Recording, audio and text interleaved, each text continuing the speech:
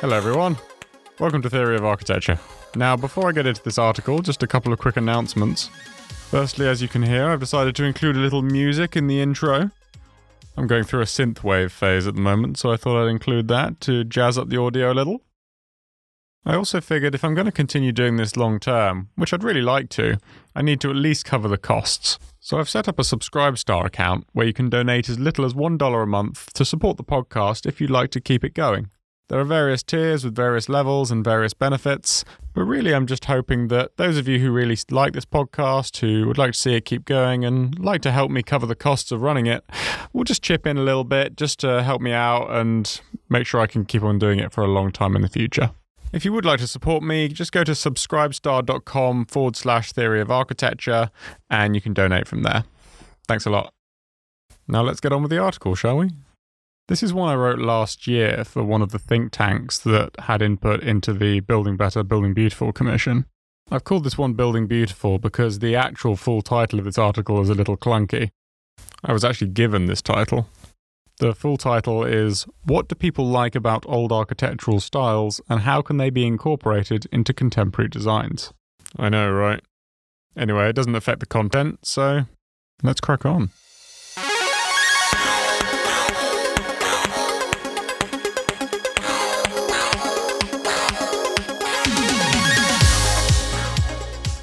What do people like about old architectural styles, and how can they be incorporated into contemporary designs?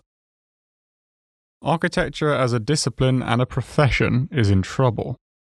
The reasons for this are as broad as they are deep, but here I would like to focus specifically on stylistic preference as it relates to beauty.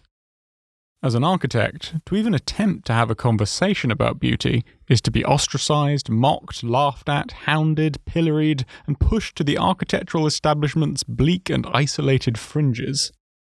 There you can nurse your festering carbuncles into fruition and foist them on the world with minimal attention and absolutely zero peer acknowledgement.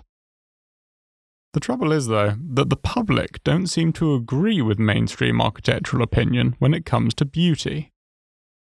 People really like beautiful buildings. Tourist boards know this very well. The Sagrada Familia, the Taj Mahal, the Palace of Versailles, St. Paul's Cathedral, the Cotswold villages, the cities of Amsterdam, Venice, Bath and Bruges, the list goes on. But why these and not others? What is it about these places that makes people flock to them? Why do they consistently feature in the likes of 50 most beautiful places to see before you die lists scattered across the internet? The usual riposte in this debate is that beauty is subjective and most people just have bad taste. Or that, sure, many old buildings are beautiful, but why would we do things the same way now? We've moved on, it is argued. Times have changed. This is the modern world. But have things moved on? Or are there deeper factors at play here? The central problem we have is that architecture is still considered an art, not a science. It is therefore seen as immune from the usual rigorous peer-reviewed objectivity-seeking intellectual standards that form the foundations of mainstream academia. The idea that architecture is more art than science is demonstrably false, but it requires science to prove this point.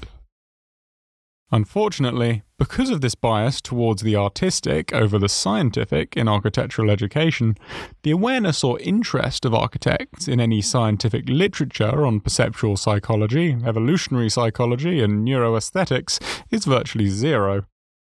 What this means is that architecture develops more along the lines of stylistic whim or fashion, rather than by objective measure and feedback.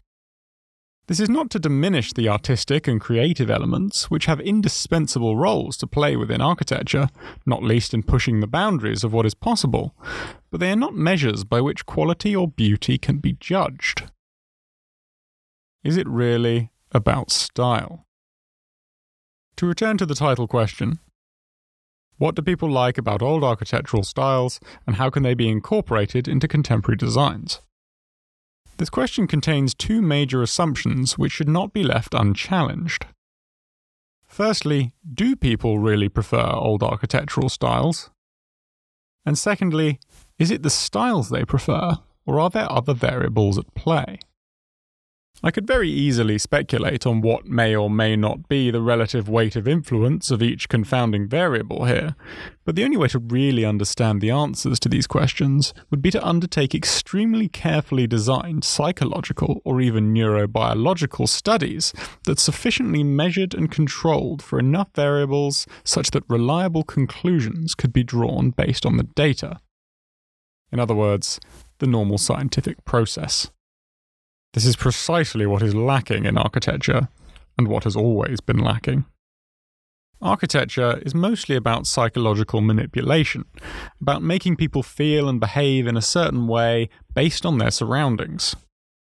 But what use is that if you don't understand the mechanisms by which these feelings and behaviours come about? What is it that people like about old architectural styles? It's simply impossible to say without data. For the sake of immediate progress, though, I will offer some of my own speculations as to what might be the underlying causalities behind people's apparent preference for historical architectural styles. The key word here being apparent. Variable 1. Age/history. There is a plethora of emotions that certain buildings can evoke. Some proportion of this emotion, however, may be linked not to the architectural quality of the building itself, but to its historical associations. To disentangle this particular confounding variable would require comparison between buildings of equal age and historical association, but of different style. Perhaps a good way of thinking about this is the following. Consider two identical neoclassical country houses. They are alike in every way. One was built in 1790, the other was built in 2015. How do your feelings differ towards each of them? It is also impossible to disentangle age from historical context, meaning this may be the most difficult of all the variables to control for. Additionally, age brings with it weathering, and it may well be the case that greater weathering induces greater levels of emotional association. Perhaps from a feeling that a building is more connected or embedded in its place, or perhaps from the effects the weathering has on the harmony of the building's colour palette with that of its neighbours. For example, there is always a certain strangeness about seeing new or cleaned masonry on historic buildings. It somehow seems less authentic, even though it looks like the building would have done when first constructed. Variable 2. Materiality. Further to the effects of weathering, the choice of material itself may well have a significant effect. Historical architectural styles tend to use stone, brick, and timber, whilst more contemporary styles more often use concrete, steel, glass, render, and panelled facade systems. To control for materiality, therefore, would require comparing contemporary buildings with historic ones that were of the same materiality, at least externally. Variable 3. Visual weight and structure. Related to materiality is the idea that people can perceive the structural mechanisms by which a building stands. Contemporary, and especially modernist architecture, often includes floating cantilevers, for example, which could be considered to run contrary to our instinctual perception of physics. Historical buildings, however, are more often constructed of structural masonry, which necessarily lends them a greater visual weight, which may ease the perceptual transition from the relative lightness of a building to the weight and solidity of the ground. Many modern buildings deliberately emphasize the distinction between the ground and the building by use of pilotis, stilts, and attempts at blurring the ground level transition between inside and out.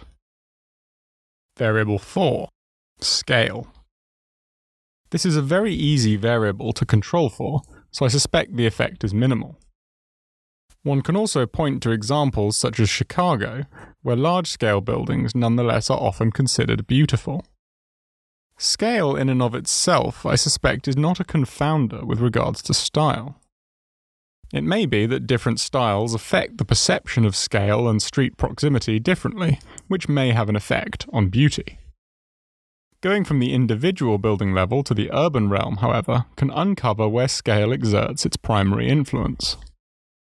At the urban level, coherence of scale within set parameters may well lend a given urban environment a greater sense of harmony, which additionally may contribute to its perceived beauty. Variable 5.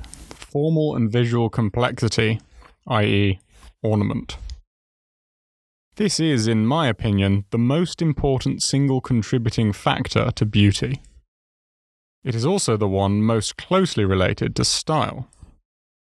There are a great many reasons why ornament is the most significant characteristic distinguishing historical styles from contemporary styles, and why it is so important in affecting psychological reaction to the built environment. In broader terms, though, what are the key points? To begin with, you can look at precedents. Almost all of what are widely regarded the world's most beautiful buildings are highly ornamented. Indeed, of the top 100 most beautiful buildings in the world on crowd voting site Ranker, 95% are moderately or highly ornamented. The highest ranking non-ornamented building is the Sydney Opera House, which sits at number 35, not so closely followed by the Empire State Building at number 53. The top 5 are the Taj Mahal, Neuschwanstein Castle, Versailles, Milan Cathedral, and the Hungarian Parliament building. So why do people like ornamented buildings so much? Well, again, it would take detailed research to establish this definitively, but my own thesis is based around one fundamental reason. It's because of maths. I would suggest that ornament can be understood as a direct reflection of the complexity of underlying mathematical structures and self-similar patterns that cross multiple scales to possibly infinite orders of magnitude. The old trope about the golden section is not so much about the ratio itself, but about the self-similarity of the scaling patterns created by that ratio. For those interested, I have set out these various reasons and their complexities in my paper, The New Sympathy. Let me be clear, this is just my own theoretical framework. To validate this would take a great many detailed scientific studies to build up a sufficient evidence base, which would all need to be peer-reviewed and subject to intense scientific scrutiny and competent causal and statistical modelling.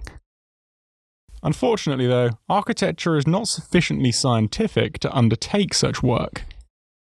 Institutions such as the Building Research Establishment have done a fantastic job of investigating the environmental and technical side of building and construction, and the Journal of Environmental Psychology has published a number of interesting studies, but we have still barely scratched the surface of what is needed. Until this happens, we will make little meaningful progress in understanding what constitutes beautiful architecture. Architectural beauty is no more subjective than anatomical beauty, which definitely isn't. And it is only through rigorous scientific experimentation that any notion of objective standards of beauty might be reached. Anyone telling you that one architectural style is more beautiful than another is guilty of the same offence. Arguments must be backed up with evidence, and as of yet, that evidence is very lacking indeed. So what do people like about old architectural styles? Well, frankly, no one knows for sure yet. So before we start promoting one style or another, let's do the research and find out.